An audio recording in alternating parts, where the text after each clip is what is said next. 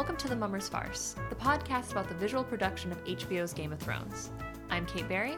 I'm Dan Solberg. And today we'll be talking about Season 3, Episodes 3 and 4, Walk of Punishment, directed by David Benioff, and Now His Watch Has Ended, directed by Alex Graves.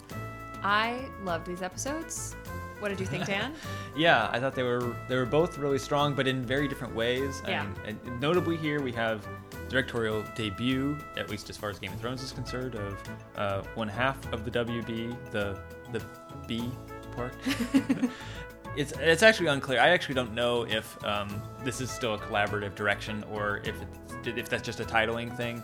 I'm pretty sure that when you're doing directorial credits, you're actually not allowed, for whatever reason, to have two people on the credit line. So it's possible that they actually did the work together, but Benioff gets the credit here on this one. I think maybe Weiss gets a credit on a later episode. So we don't know exactly how that plays out. But yeah, I thought that they definitely seemed like they wrote an episode for themselves here that felt even a little bit different than some of the others. Yeah, I noticed some different aspects of it too, that especially the blocking and movement of people felt very important, that like the physical distance between people was important, and also it was funny in a lot of ways, and they gave themselves a lot of humor. Yeah, it was maybe the most sort of packed, like back-to-back like humor episode that I think we've seen. And I wonder if there's also a few scenes that like aren't necessarily scenes that are from the books, either from it's a divergence in storyline or it's just some angle that we don't have a point of view character like that in the books. And it felt like maybe they wanted to give themselves the challenge of like filming the stuff that doesn't have as concrete of a sort of a baseline to draw from. Maybe they're like, oh, let's take on this challenge ourselves or something like that. And perhaps telling for the seasons to come where we don't have the book material, this one might be the closest in tone in some ways to some of those later things. Yeah. I thought both were really excellent, and we were gushing about the episodes last week too, so Season 3 really feels like a high point. Yeah. Both in the way things are filmed and the performances, and then the story being just really good at this point. And there's a lot of, I mean, now it's sort of ruined for us some of the twists and the reveals, but I think the tension and the misdirects are really successful here, not like some of the misdirects of the most recent season, which felt strange and forced. These feel really natural and like an actual surprise. Yeah, they have some really just great surprises, and it's just like that there's not like one surprise per episode. There'll just be like multiple things that kind of keep happening. I think the Walk of Punishment episode here is very strong. It really goes for that kind of different, kind of almost humorous angle, but has some other interesting things going on with it with regard to, not surprisingly, like punishment and shaming. It's a recurring theme. But then that's full of those things. That second episode, that's a doozy. That one's got so much happening, and I'm excited to get to it because, I mean, I think it has probably the best Daenerys scene in the entire show. So I totally agree. But we can't do that yet. No. Will you please give us a rundown of Walk of Punishment? Sure thing. So we open with Hoster Tully being dead. We haven't met him, but he's Catelyn's dad. He's going off in a boat on a Viking funeral here. Edmure is supposed to torch it with an arrow. He fails a number of times, and then Brendan Blackfish comes in and saves the day. Meanwhile, in King's Landing, Tywin conducts his first small council meeting as acting hand of the king, in his own chambers, moreover. He names Tyrion the Master of Coin in what will soon to be Petar Baelish's absence. Arya and Gendry ride off with the Brotherhood without banners, and Hot Pie stays behind in an inn to bake some wolf-shaped bread. The Night's Watch returns to Craster's Keep, and there Gilly also gives birth to a baby. Unfortunately, it's a boy. Melisandre leaves Stannis in search of what she says is more king's blood to conduct who knows what kind of dark magic. Ramsay helps Theon escape, then hunts and recaptures him. Dany walks the Walk of Punishment, which is a path where slaves are crucified when they've been seen as being disobedient. She ultimately offers Krasny's one of her dragons, in fact Drogon, in exchange for the entirety of the Unsullied and Missandei. Jaime and Brienne are captives of the Boltons, and Jaime ends up lying to the Boltons about the nature of Tarth, that it's full of sapphires, in order to save Brienne from being raped. The Boltons punish Jaime's arrogance, however, by chopping off his hand with a big cleaver. Yeah. And that's actually how the episode ends. It ends with then cutting to a like punk rock version of Bear and the Maiden Fair, which is a real sort of left turn from the outros that they normally do for the show. I think really effective, though. I love the way that does that in this episode. You already feel shocked, and you've got Jamie's scream, and then you have this sort of Dropkick Murphys version. You know what? That's more accurate than just punk rock. It is... Well, but it's... Yeah, but it's Irish pub sing-along version of Bear and the Maiden Fair. Yeah, it's definitely a surprise. It again, sort of weird jokes in this one. Some of them are funny, and then some of them are like, this is a sort of dark one. It's like pulpy in a way, you know. Yeah. It's like pulp comics kind of stuff. Yeah, I think it works. I probably wouldn't want the whole show to be like this. It'd maybe be a little much to take like more than one episode every once in a while like this, but I think it's kind of like a punch in the middle of a season. It works really well. Yeah. No, I liked that a lot. I mean, the music of Game of Thrones is a big part of it, but it's often understated and also written, you know, like it doesn't mess with the genre. It doesn't, it's not like, but this one was maybe the only time that I can think of that like sort of breaks out of this fantasy, semi-medieval, whatever, you know, like the tone. Right, because even when they have the cover of The Reigns of Castamere later this season, it's still somber in a way that you could imagine like one of the traveling singers singing it. It's with guitars. There's not like modern instruments. There's not electricity at work. So this one is definitely out there, and it speaks to this kind of like unpredictability in some ways of what could happen next. It also like brings things full circle. We do open on the Boltons with Jaime and Brienne being captured, singing the song on their own volition while they're on the trail there, and then we close the episode with it, a much more raucous version. Yeah. And Bear and the Maiden Fair in I think 3 episodes is the title of the episode and has foreshadowing some pretty literal significance. Yeah. So anyway, we've talked about the end, but let's start up at the top at Holster's funeral. That goes badly for Edmure, who just can't almost goes badly for Hosters. Yeah, can't do anything right. And this is part of what I mean about like this real sense of physicality of this episode in particular, that it's about everyone's facial expression, this sort of anticipation that he's going to be able to successfully, with an arrow, light the funeral boat. And Edmure knows that everyone has this expectation. His face falls. Robb is laughing. Catelyn is like pained because she just wants her father to have like a dignified a farewell. And then Blackfish he knocks him out of the way. But also the way that they shoot it, that a lot of it is from the bank where Edmure's firing from. But one of my favorite shot is that they switch over to the boat and you see the arrow fall short for the second time. And that was just such a good shot. I don't know. It really gave you a sense of the failure. And also the distance. And then they also show the arrow like landing when Blackfish actually nails it later. And it's like, and he's doing all the judging. He's like watching the wind. It's like, it really gives a sense of like, oh, this guy actually knows what he's doing. Because this is the first time we've met either of these characters. We don't know their names. We don't know anything about them.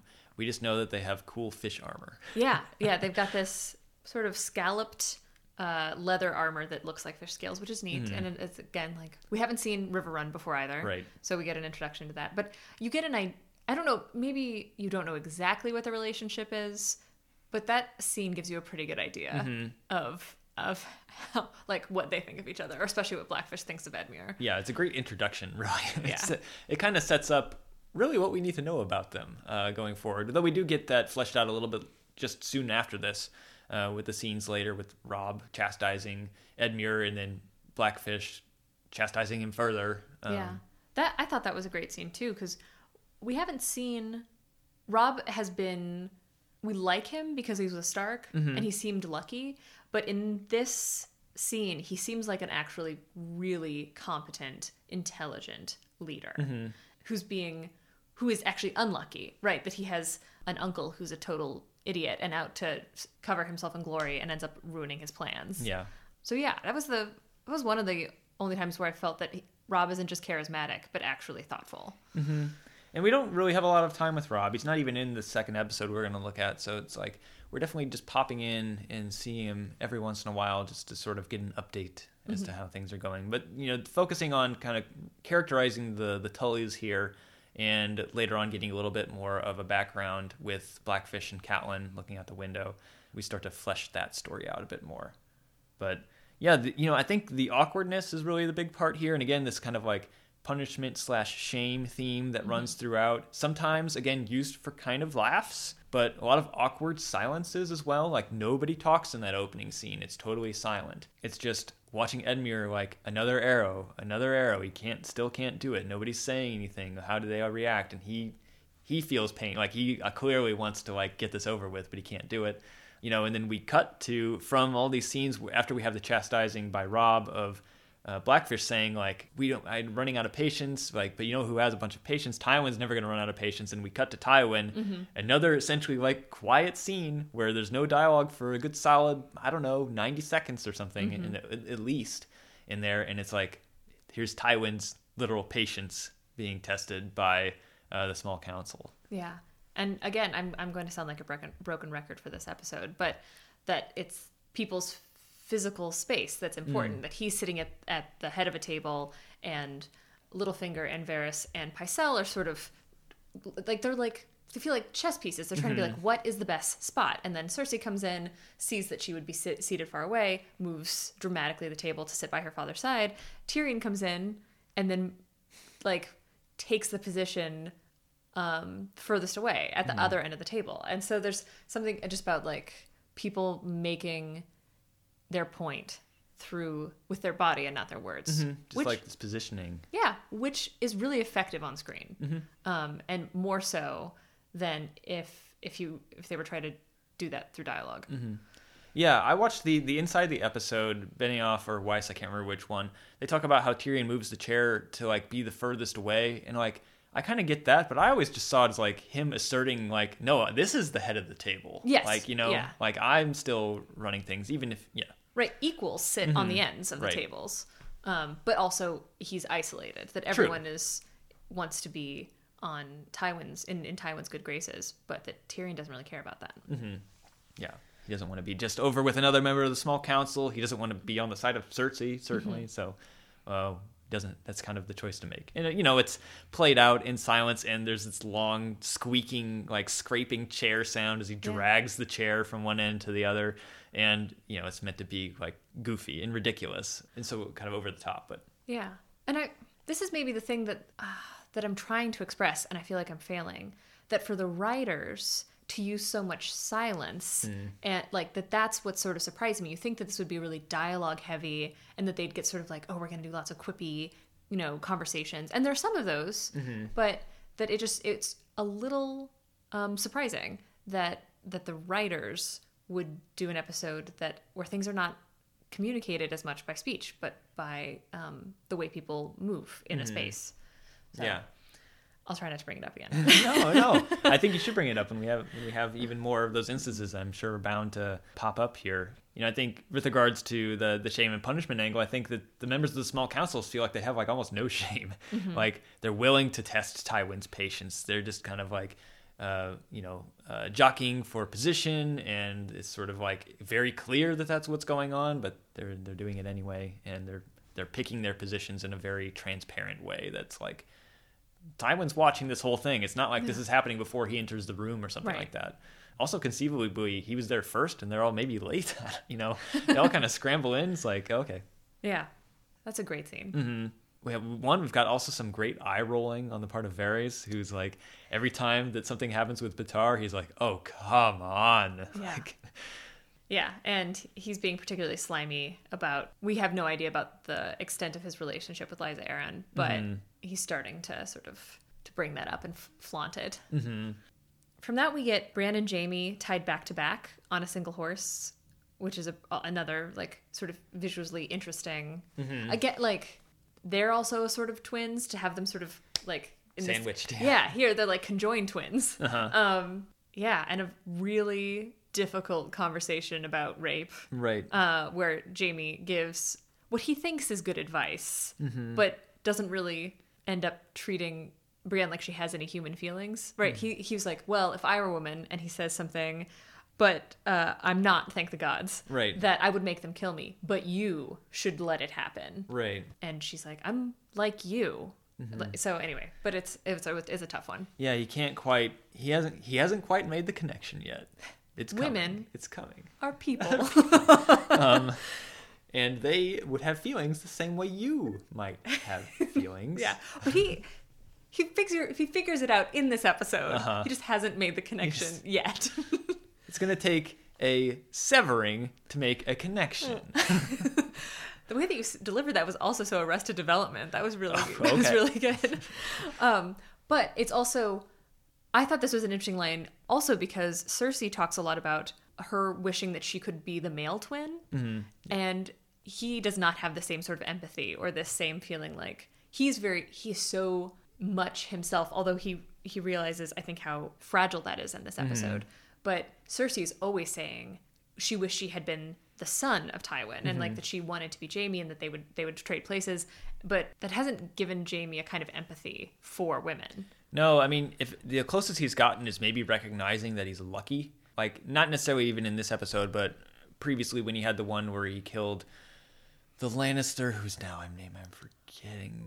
Oh. I remembered the boy Lannister. I remembered the little kid Lannister names, but I don't remember his name. I think it's fitting that he forgot his name. I bet Jaime forgot his name already, I bet he too. did. Anyway, he says it's good that I was born who I am, because I wouldn't be good at anything else. And it's clear, like, he's lucked into so much stuff. Like, he might not really be physically very special. Like, he's not huge. He's not super strong. He's just, he's had a lot of money to be trained very properly, and he was able to be sculpted into something that was, to be feared.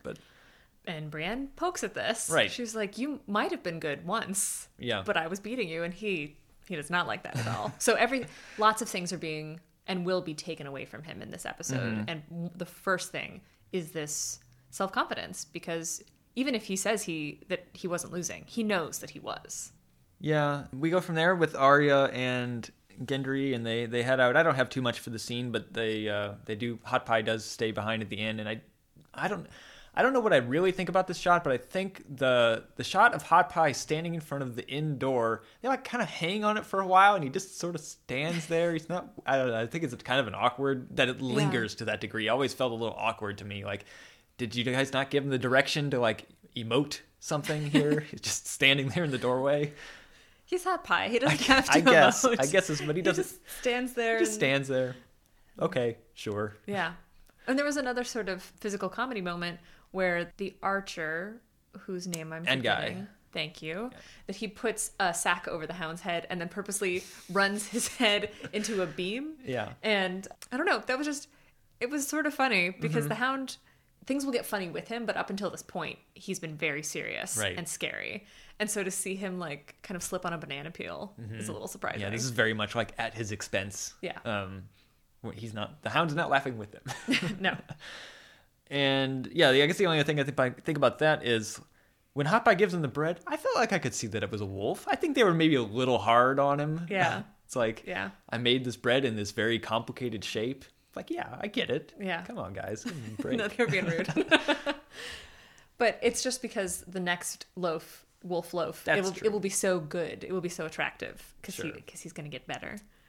So, big surprise, back at Robb's camp only momentarily, we see Talisa treating the wounds of two tiny Lannisters. One of them is Tommen, although it's just the same actor.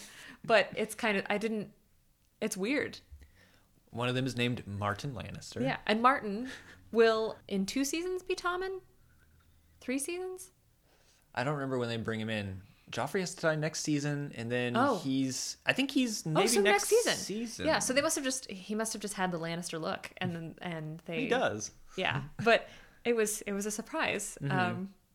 But anyway. But yeah, we do have that scene down in the dungeons. Another kind of joke scene. Like, I mean, the whole thing is not a joke, but like, the Martin Lannister asks Talisa, are the rumors they say about Robb really true? That he turns into a wolf, and she toys with them, right? And she toys with them to a degree that actually she doesn't ever that we see like come back on and be like, Just kidding, guys, kids. I'm just kidding. It's like she kind of leaves that linger. She says, oh yeah, he eats children, just not on full moon.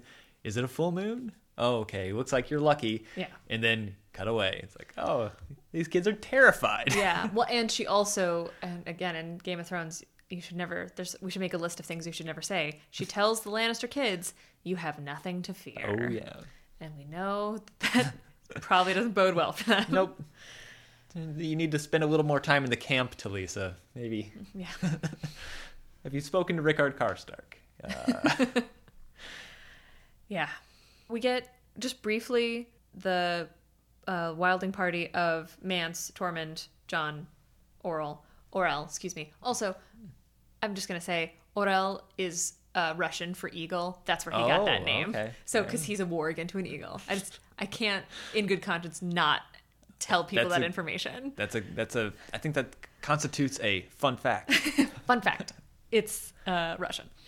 And I think that's it. That they are at the Fist of the First Men and see this. Well, they have the spiral thing. The frozen horse spiral. Mm-hmm. But well, Mance does say, I mean, if we're speculating about sort of the agency and culture and personality of the White Walkers, which is fun to do, Mance says always the artists. And it's like, does that seem like he was referencing that the White Walkers do things in patterns? Like, I think so. Yeah. That they make designs. Mm-hmm. I either thought it was that, or he's mocking artists, saying like it's always the artists that are like killing people and like the murderers and the psychopaths. Well, that may be true too, but I think in this case he's saying that they arrange their victims in beautiful spirals. Seems like a lot of effort. I guess maybe they make their zombies do it. I mean, yeah, I was gonna say it. I kind of like to see this construction. Like, is the Night King like pointing around like Screeching. Jeff Koons or something over there, being like directing his minions? Jeff Koons would be a Night King. I think he could wear the makeup pretty well. Yeah. Actually, he's got the skull for it. Yeah.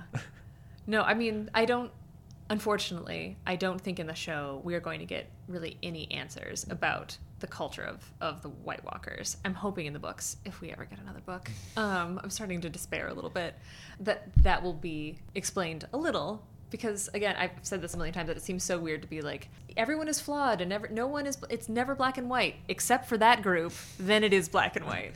That seems maybe not within the spirit of the books. But it seems like it may be hinting at it, that we know that the White Walkers were made from humans, but like there's definitely a backstory there. Whether or not some of that stuff carries forward into actual White Walkers, I don't know. I do hope the books will explore that. I think George did come out and say that he said he's not going to be working on anything else until he finishes the book. Okay. But, I mean, yeah. No, I mean, I understand. It's hard to write things. I fail at it almost every day.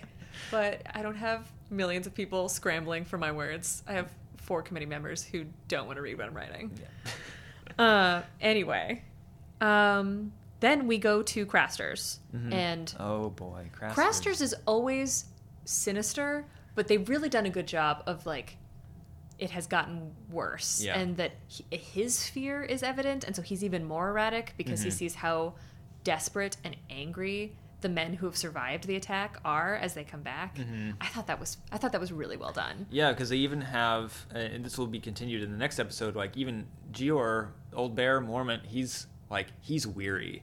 And he's essentially like letting some things slide as far as what Brothers of Night's Watch are saying to the Crasters. They basically intimidate Craster into like letting them in. And I really liked the opening sort of trucking shot where we come back to Craster's Keep. We're on the feet and we see the cloaks dragging in the snow.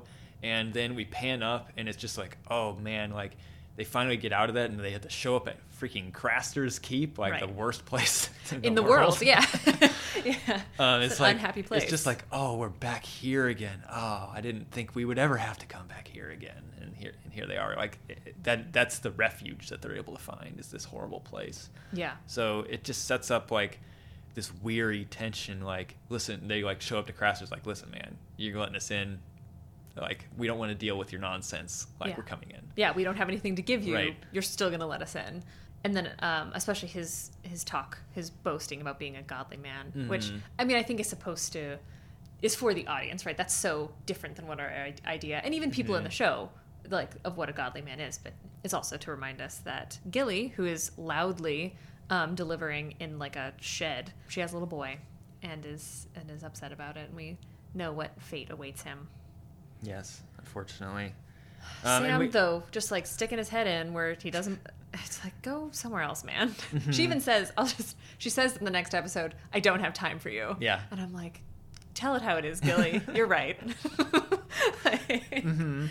And we also have some more shots where we're getting to we're getting to meet Rast a little bit more, or see more of him, I guess, as one of the Defiant ones. And also we have these shots of Carl, who has not been named, who will be sort of the leader of the mutineers at a certain point, and ultimately the one who defies Craster directly. We just have like some shots of like, okay, this is another like face that seems like he's against Craster.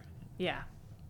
He's got, the actor's name is Burn Gorman, which sounds like a Game of Thrones name. His first name is Burn. I don't understand, but he's got just the meanest face, and so he does a good job of like glowering in the corner for both of these episodes. Yeah, he's a real like jut of a jaw, and just like he's just ready to like stick it right in somebody else's business. Yeah. He's got. I mean, unfortunately, he could probably only do character work because he doesn't have a face that like works in every situation. Right. But he's great in this role. Well, one scene of torture to another. We go to Theon after this, who is then, we probably just do all of Theon's sort of cycle here, but Ramsay, who is still unnamed at this point. We don't know who he is. Theon seems to think he's an Iron Islander. He even seems to think he might be on the Iron Islands. Yeah, he's not. He doesn't know where he is. And then Ramsay helps him escape, gives him instructions about where to go, and I think he's basically telling him to head to the sea, or head to Deepwood Mott. I can't remember. I think he may give different... I know later he says we're going to Deepwood Mott. I'm not sure that he's that specific the first time. Yeah, I can't remember. But this is partly what I mean about setting up expectations that are then subverted. This seems like a real rescue. There are some lingering shots that might tell a really careful watcher that like something is wrong. But I don't know. Not really. Yeah. It works. It feels like, and I don't even know what they... Part of me thinks like they might not have even told the actor who plays Ramsay like he was bad yet. They might have been like, you're rescuing this guy, so that he played it. It's just so good, and it just gives so many layers to Ramsay because he's so good at pretending to be a normal, kind person, and it's all an act. Yeah, because then we have the scene later where Theon is being shot at with arrows. There's a big chase scene, and we can't see, I tried to look for it. I couldn't really see sigils or anything on the men who were chasing him. I guess, well, we've been told that it's not on the Iron Island, so I guess we just think that they're Northmen, I suppose. I think they're probably Ramsay's own men. I think they are in reality, but as far as like who we're supposed to think they are, just like pursuers, I guess. But they end up taking Theon's horse down, and they've got him on the ground. Seems like they're going to attempt to rape Theon in the forest. And then arrow bursts through one of the hunters' chests, and it's Ramsay. He shoots all of the other hunters who are there.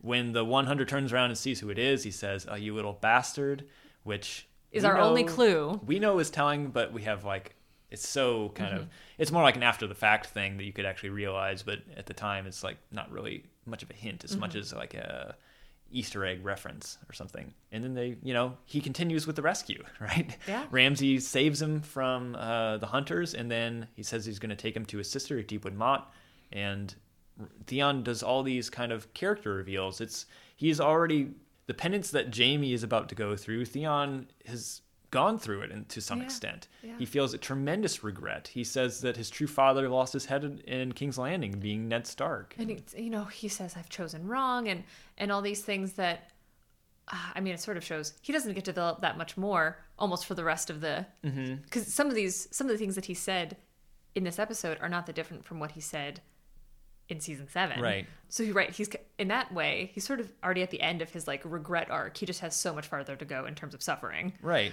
But I think that will end up adding to what was, I think a common sentiment in a lot of people who are watching the show was like, as far as the Ramsay Theon thing would be like, why I don't need to see more torture, like, because we have seen a completion of a Theon arc to a certain degree. Mm-hmm.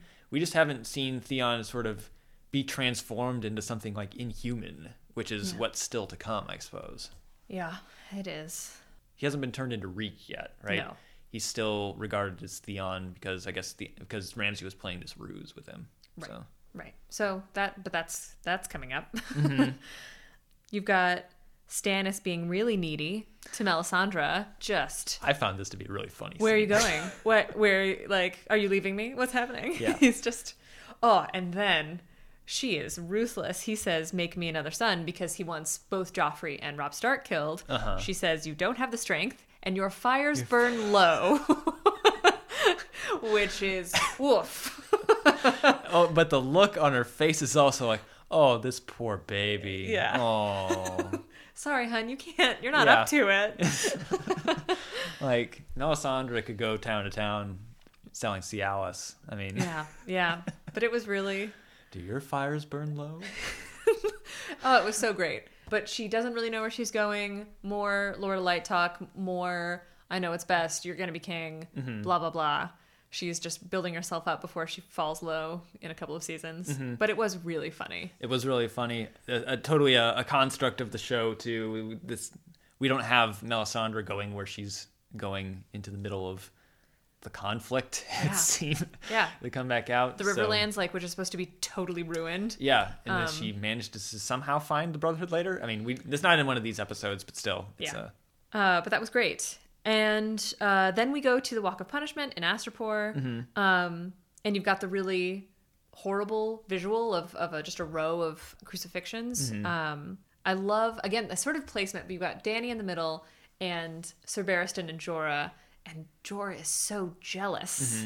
Mm-hmm. But he's giving advice like, you should buy these slaves. They won't do any of the horrible... They'll only kill people that you want killed. And the sort of other things that go along with the war won't happen with them. Mm-hmm. And then Ser Barristan being, I don't know, a more old school knight is like, no, you need people to follow you out of like love and chivalry. Mm-hmm. It's a little awkward that Jorah, who was sent away from Westeros for slavery, is like big on the slave army. Yeah.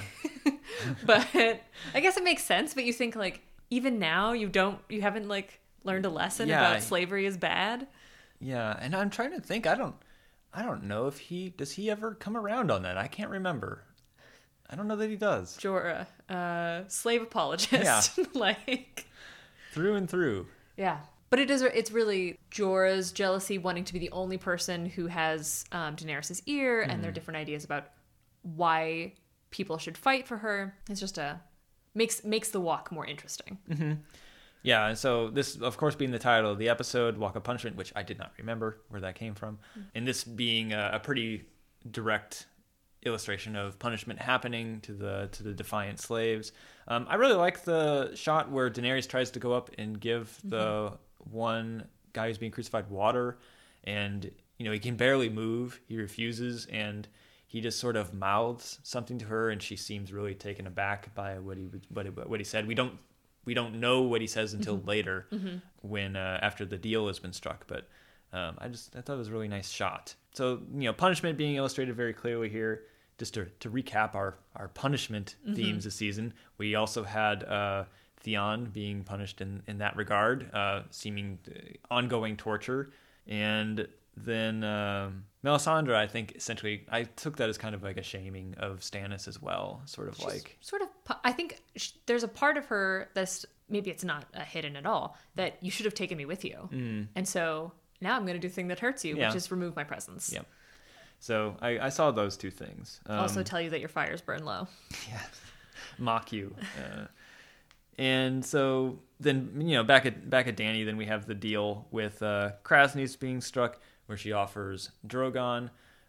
Why do you think that she wouldn't tell Jorah and Barristan this plan? Because it makes for good TV, Dan. I guess it makes for good TV, or I was kind of wondering, because she gets mad at them afterwards, but there would potentially, I feel like, be some value in her, like, even inciting her advisors to, like, show some sort of, like, oh, I don't think, like, that it would sell maybe the idea that she's actually going to give the dragon. Yeah, it makes it look more convincing if they think, like, no, this is a bad idea. And she's, especially, Crassus thinks that she's an idiot. And so if he feels like she's doing something idiotic, then, like, his guard is down. Yeah, so that's all the translation scenes and, like, that's just so well done. And also, I love Missandei, and she does I don't know, for a made-up language, she does a good job translating and having, like, facial reactions to things that he's saying that she has to sort of finesse to make them appropriate for Daenerys. Yeah. The actor who plays Crassus is really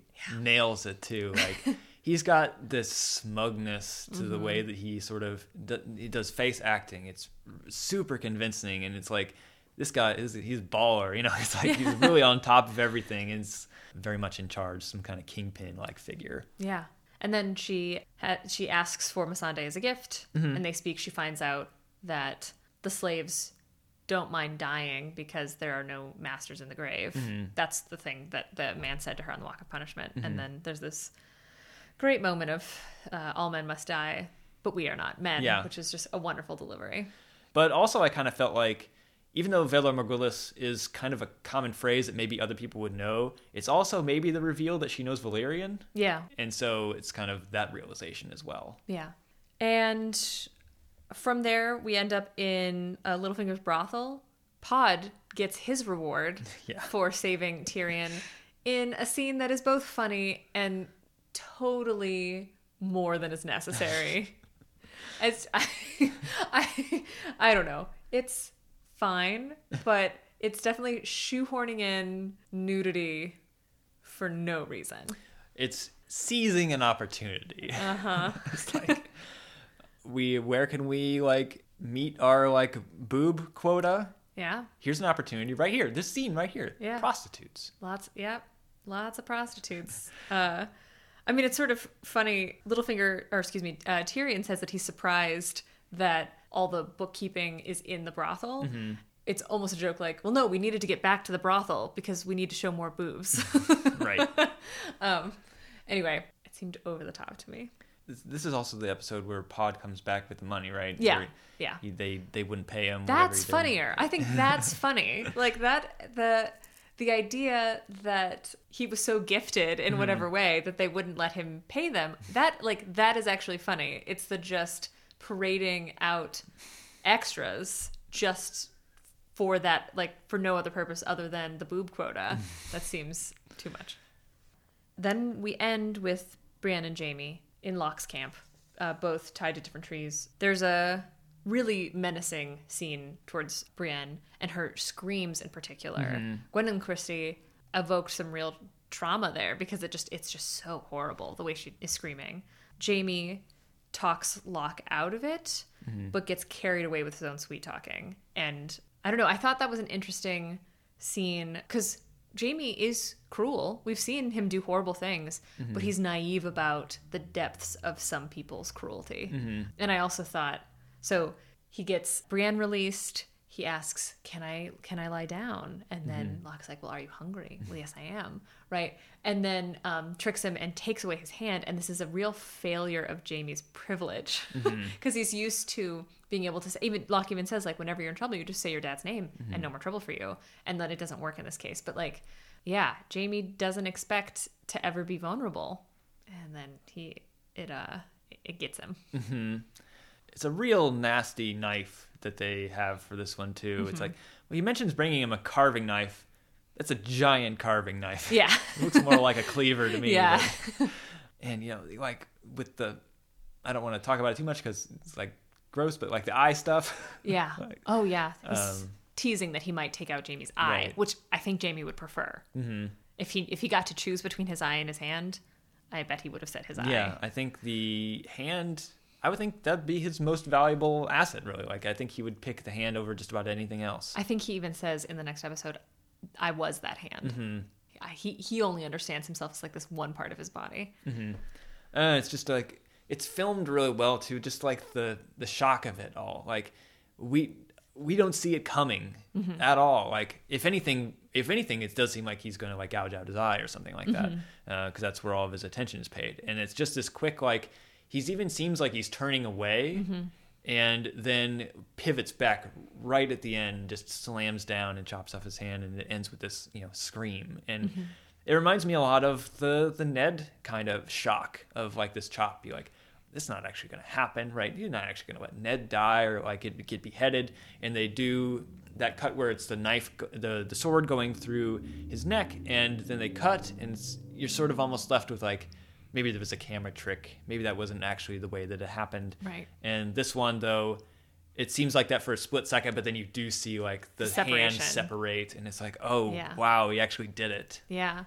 And what I like, and I luckily have not had so severe an injury that I can empathize, but you see the horror in Jaime's face. It seems like so much more that it's the seeing the hand rather than feeling it, right? That he's just like, oh, it's not attached anymore. But not that, I mean, I'm sure it was incredibly, it would be painful, but the horror of seeing it apart from him is what's most shocking. Yeah, I agree. And that's how the episode ends. We talked about the actual hard cut that they do at the end to the music. Yeah. And that's it. Yeah. So I thought that was a good one.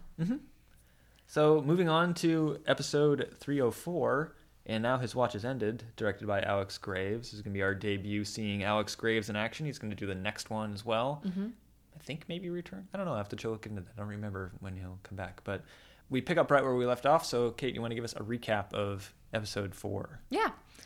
So it starts with Jaime and Brienne. They're tormented by Locke and the other Bolton men. Tyrion and Varys have a conversation about revenge while Varys unboxes the sorcerer who mutilated him. Ross tells Varys that Littlefinger's planning to take Sansa to the Vale with him when he leaves. Marjorie encourages Joffrey to open up to the common people, but Cersei is really worried about this. Theon tells the man he thinks is rescuing him, Ramsay, that he didn't kill Bran and Rickon, and is tricked into going back into the torture room. Cersei and Tywin have a tense conversation about duty and family and Jaime. Varys and Olenna talk about Sansa, and Marjorie tells Sansa that she and Loras should get married. At Craster's Keep, there is a mutiny. Carl Tanner kills Craster, Rast kills Gior, and Sam, Gilly, and the baby run away. Beric Dondarrion challenges the Hound to a trial by combat, and Daenerys gets her unsullied army, kills the Masters of Astapor, and frees the slaves, and asks them to support her of their own will. And there's so much going on. Sorry, I think I might have spoke ahead on our Theon stuff from last time. That's okay. Yeah.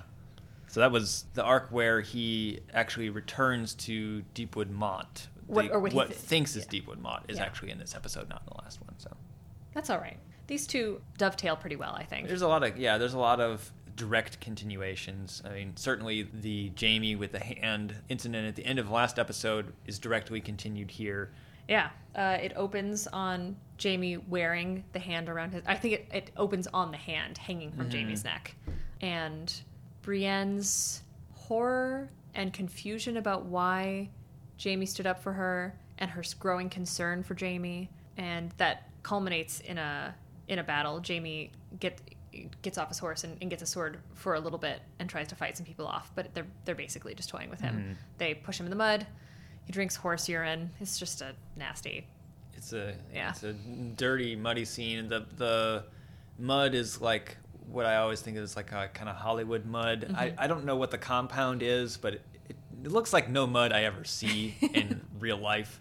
It's got kind of almost like a granularness to it where it can like it makes it really good for making somebody look muddy without like making somebody look like they've got like mud smeared all over them. It's like little dots of mud, like it's really rich dirt or something like that. Yeah. I've just noticed that, and then they definitely like made a pool of it here and like threw Jaime into it. Is that loam? Loam is it really could be rich dirt. Loamy, yeah, definitely loamy.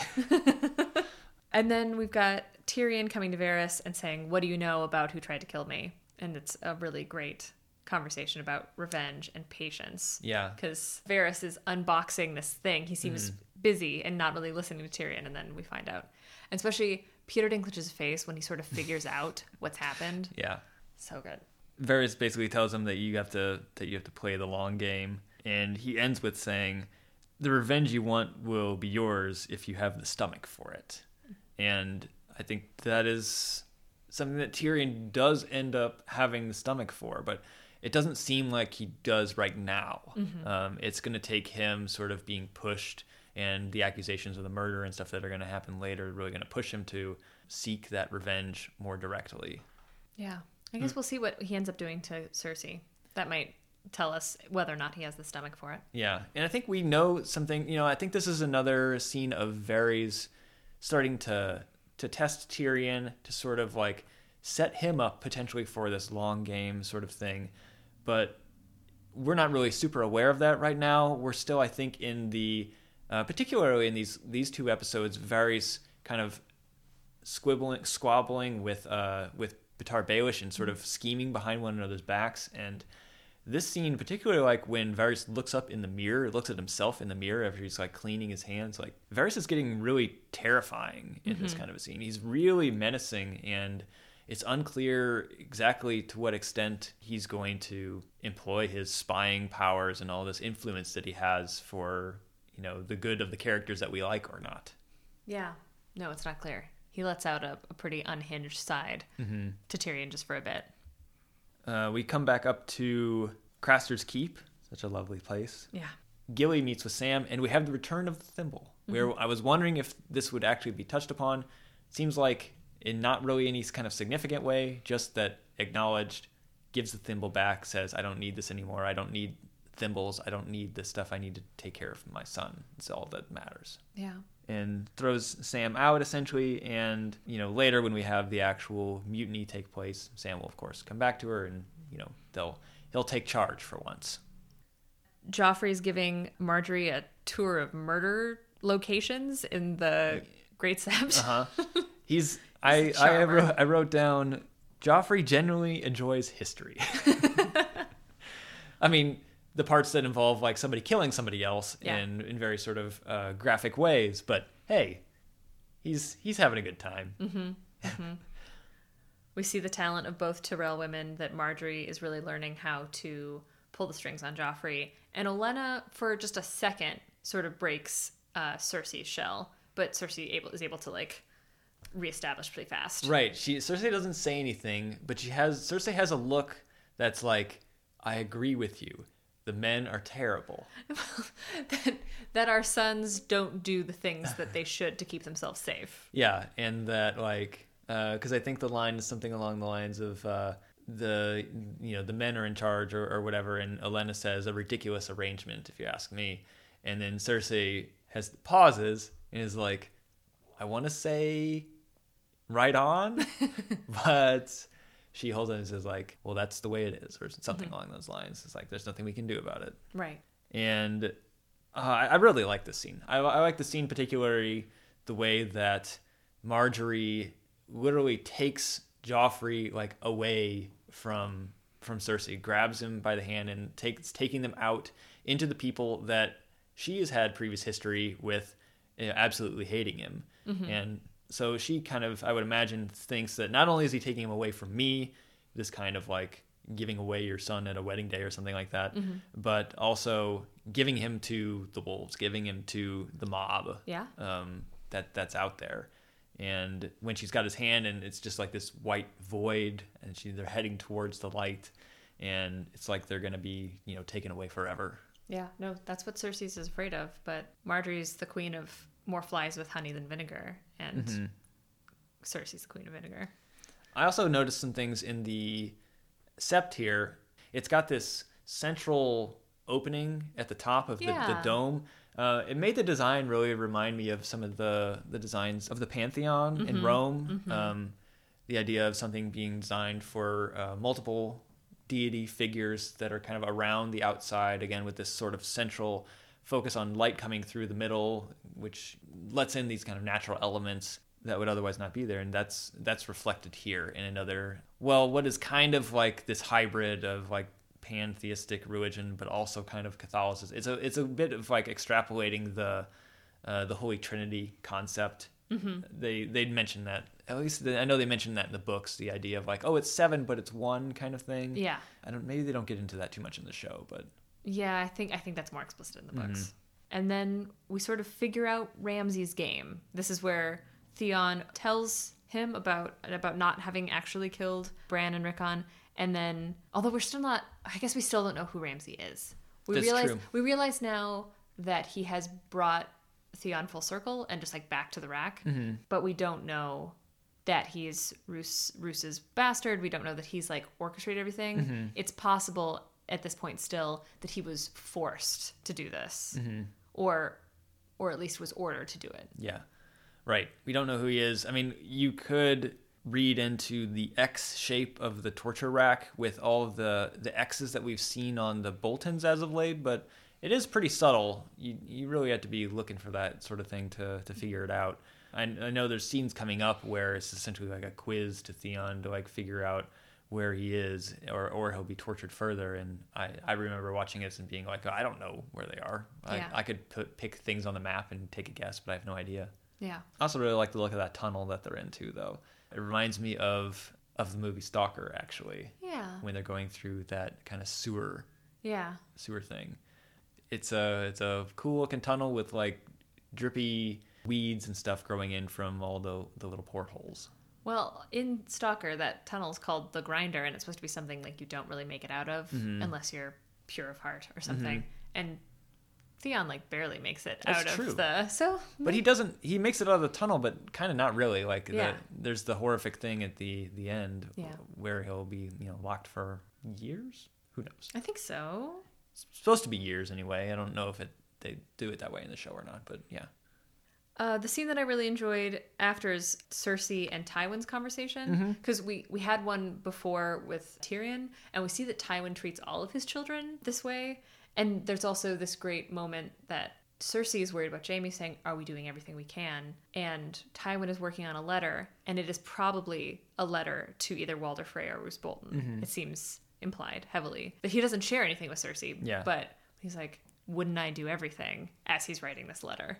So we cut to that Cersei scene. We have a brief sort of touching back in with Brienne and Jaime, where Brienne asks, why did you help me? And Jaime is just staring off into the flame. He doesn't offer an answer. He just stares, and then that's the end of the scene. And then we cut to Cersei, who's sort of like being shot behind these candlelight flickers. And so there's this like staring off into the flames of both of them, drawing these parallels between the two. Right. And Cersei confronts Tywin and says, did you ever think that I might be your best child or your best pupil? And he tells her really plainly, you're not as smart as you think you are. You're not doing as well as and you've really messed up with Joffrey. So.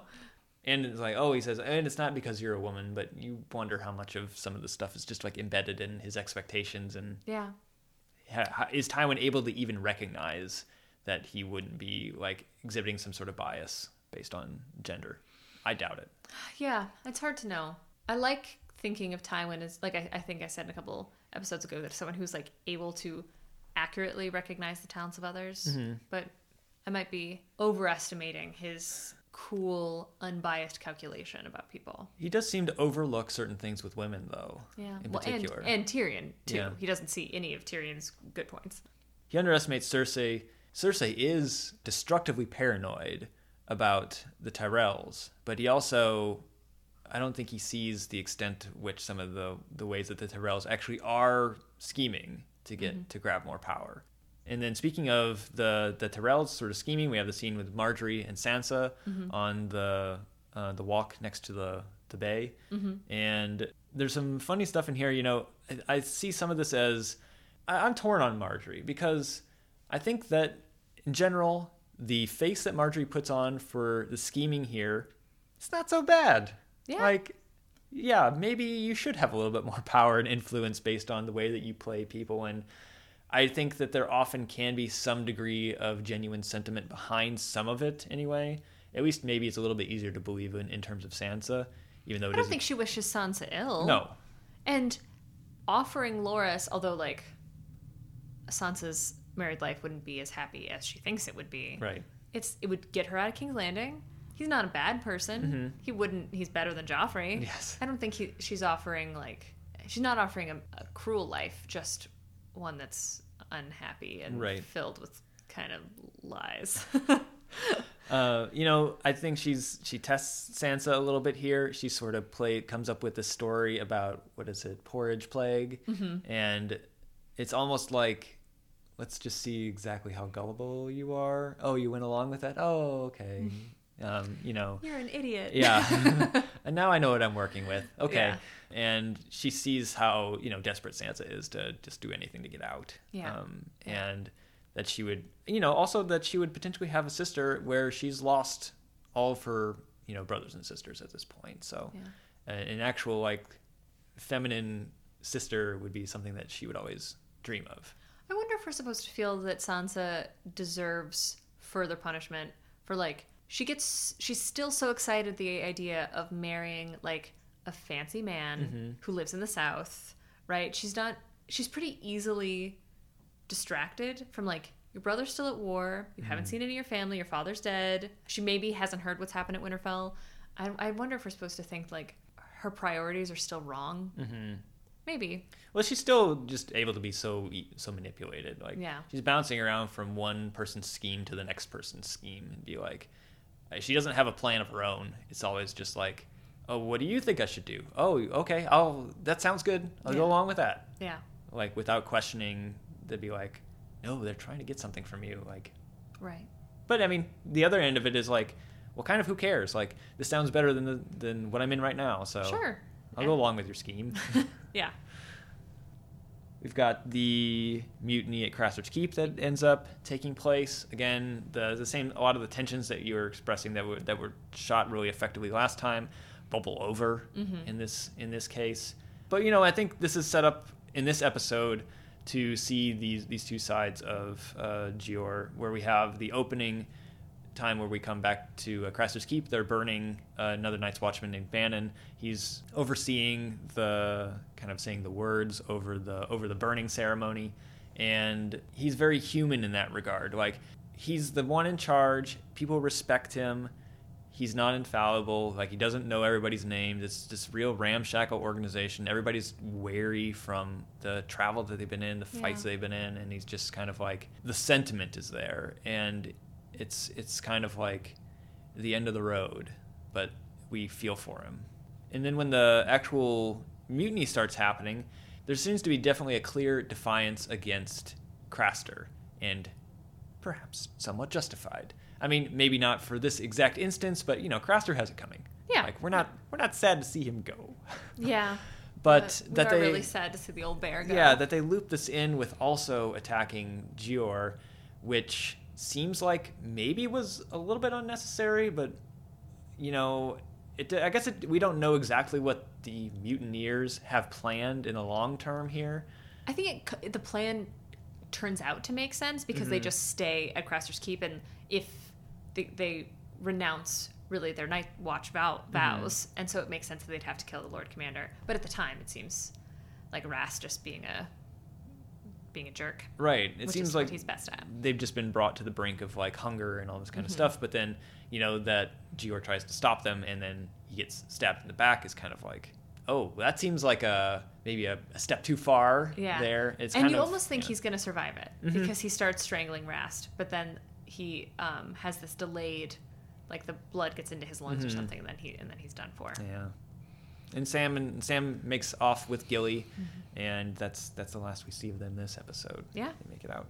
Oh, we have the Brotherhood Without Banners in the cave, and Arya testifying against the Hound. Yeah, there's not necessarily too much visually in the scene, though. We are in this cave, and that we were introduced to the Sept earlier, that this is another sort of makeshift religious structure with this light kind of streaming in from the top and these fires burning. It's a different theological structure here. They have a different religion that they're talking about, but both applied as these kind of sacred spaces, it feels like. The story plays out. The Hound is accused of crimes, seemingly unfairly, actually. Like, the ones that the Brotherhood Without Banners sort of accuse him of, and it's not until Arya offers Micah, the butcher's boy, that one of the accusations actually seems to stick and is not necessarily denied either. But the other thing that the Hound says is, like, it's not my role to question princes. I mean, you start defying princes, you start losing your own head, and so that's his justification. And we'll see, I think, the battle next episode. They haven't fought yet. Yeah. They recast Beric Dondarrion We only saw that character very briefly. I don't believe the previous actor had a speaking role. I think he like nods to Ned. And that's about it. So I really like the character that the actor they do end up casting for him. He's got a really good like rasp, but also kind of like a noble rasp as opposed to Sandor Clegane, which is, you know, super harsh. Yeah. There's something kind of slightly nasal or something to the way that his, again, this kind of like gravel in his voice kind of works. I don't know. There's something kind of Robin Hood-y about, I mean, the whole thing is of like a brand of merry men kind of Robin Hood thing, but like even the way that they've kind of cast that actor and depicted the character that way. He could have been Errol Flynn. Yeah. And then you get one of the best sequences maybe in the whole show. Daenerys gets her army. Yeah. It's Daenerys at her best before she is entirely mired in a bunch of other potential problematic issues. Yeah. She shows for the first time really her own cleverness. She's not sort of stumbled into a solution. She's not sort of been saved by somebody else or by some magic conclusion that she had no knowledge would actually work out that way.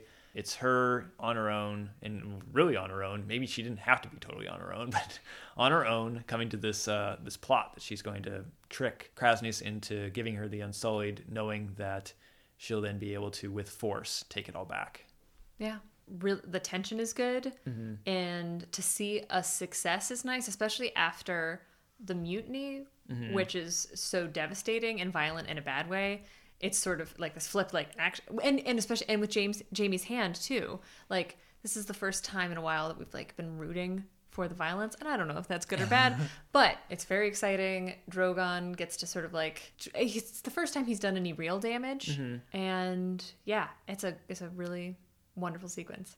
And it's another surprise. It's another like, yeah, didn't see this coming. Like it seemed like Daenerys was making a tough call. He's like, oh, she's giving away a dragon. I wonder how this is going to change things. Not thinking like she's not actually going to give away the dragon. I don't know, but yeah. I mean, maybe we should have been more alert to the fact that she was just before she was like, they're my children, and you don't trade your children for an army, but you totally buy it. But it's not. It doesn't. I don't feel as manipulated as maybe as I could. It just seems handily done.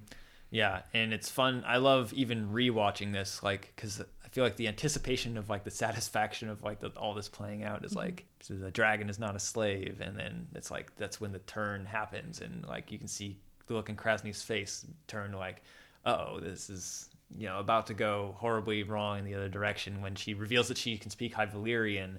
And then there's a shot after they've been torching the place, and she's sort of facing off to the camera, and they have this wall behind her, and they just have explosions go on a row as Drogon is just like crushing things.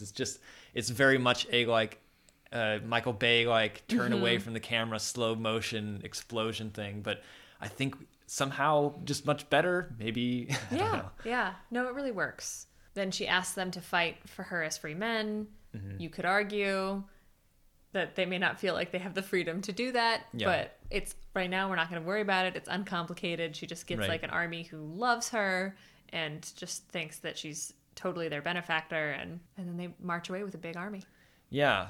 I do think when they're actually riding out, there's something about the way that she tosses the whip aside is very much like a mic drop kind of thing. She just kind of like lets it sort of slip out. I don't know. There's a bit of a flair to the way that she tosses it. Yeah. No, there's a kind of artificialness to her actions that I think actually works really well. She like knows that she's being watched. She's turning herself into someone to be followed and like turning herself into a leader. She's very conscious, I think, of how she's acting. And at first I thought when they have the final wide shot of this episode where they have the army sort of streaming out of Astapor and the dragons flying around, I always thought that was like, that looks like way more than 8,000 people.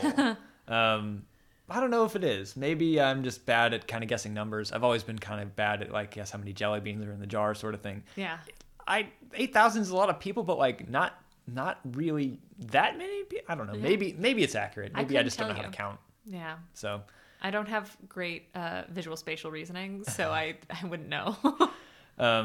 But it does look like a lot, and so it definitely looks like an army's worth of people. So I guess that's whether the numbers add up or not. Visually, it works. She's got a whole army's worth. Yes, and that's how that episode ends. Yeah, it brings another one to a close. So I think the quality of the episodes for this season have been so high, both beautiful looking, well directed, and a lot of story. Yeah. It's not like one thing has gone at the sacrifice of the other. Yeah. It's things keeping a pace with one another, and it's just such a propulsive and engaging mix of things happening. It can be more fun to criticize than to just fan out, but but these are episodes that are worth sort of gushing over because they're pretty good. And I feel like a lot of the criticisms that we might have tend to be like the way some of this stuff plays out later, less so than the way that things are done here. I mean, we had a couple qualms, but it really hangs together this season. And so that's going to bring us to a close for these two. We're going to have 2 more episodes next week. We're going to continue with season 3. We have episode 5 and 6, Kissed by Fire, another one directed by Alex Graves, and then The Climb, which is going to be the return of Alex Sakharov, who's that cinematographer who we saw do one of the episodes in season 2. And that'll be that. If you want to check out any more of our podcasts, go to our website, themummersfarce.libsyn.com, or follow us on Twitter. The Mummers Farce Pod is our handle there. Our podcasts are on iTunes and Google Play. And, hey, email address. Almost forgot. Send us an email at themummersfarcepodcast@gmail.com if you have a comment, question, or any other thing you want to say. How cool did you think Daenerys' exit was? Do you think it was 8,000 people? Yeah. We need how about somebody count the people for us and then let us know how many it is, and then we will talk about whether or not we think you're correct. Yeah, but no prizes. Okay, so that's going to do it for this one. We'll come back next week with another pair of episodes. All right. Bye, Dan. All right. See you, Kate. Bye.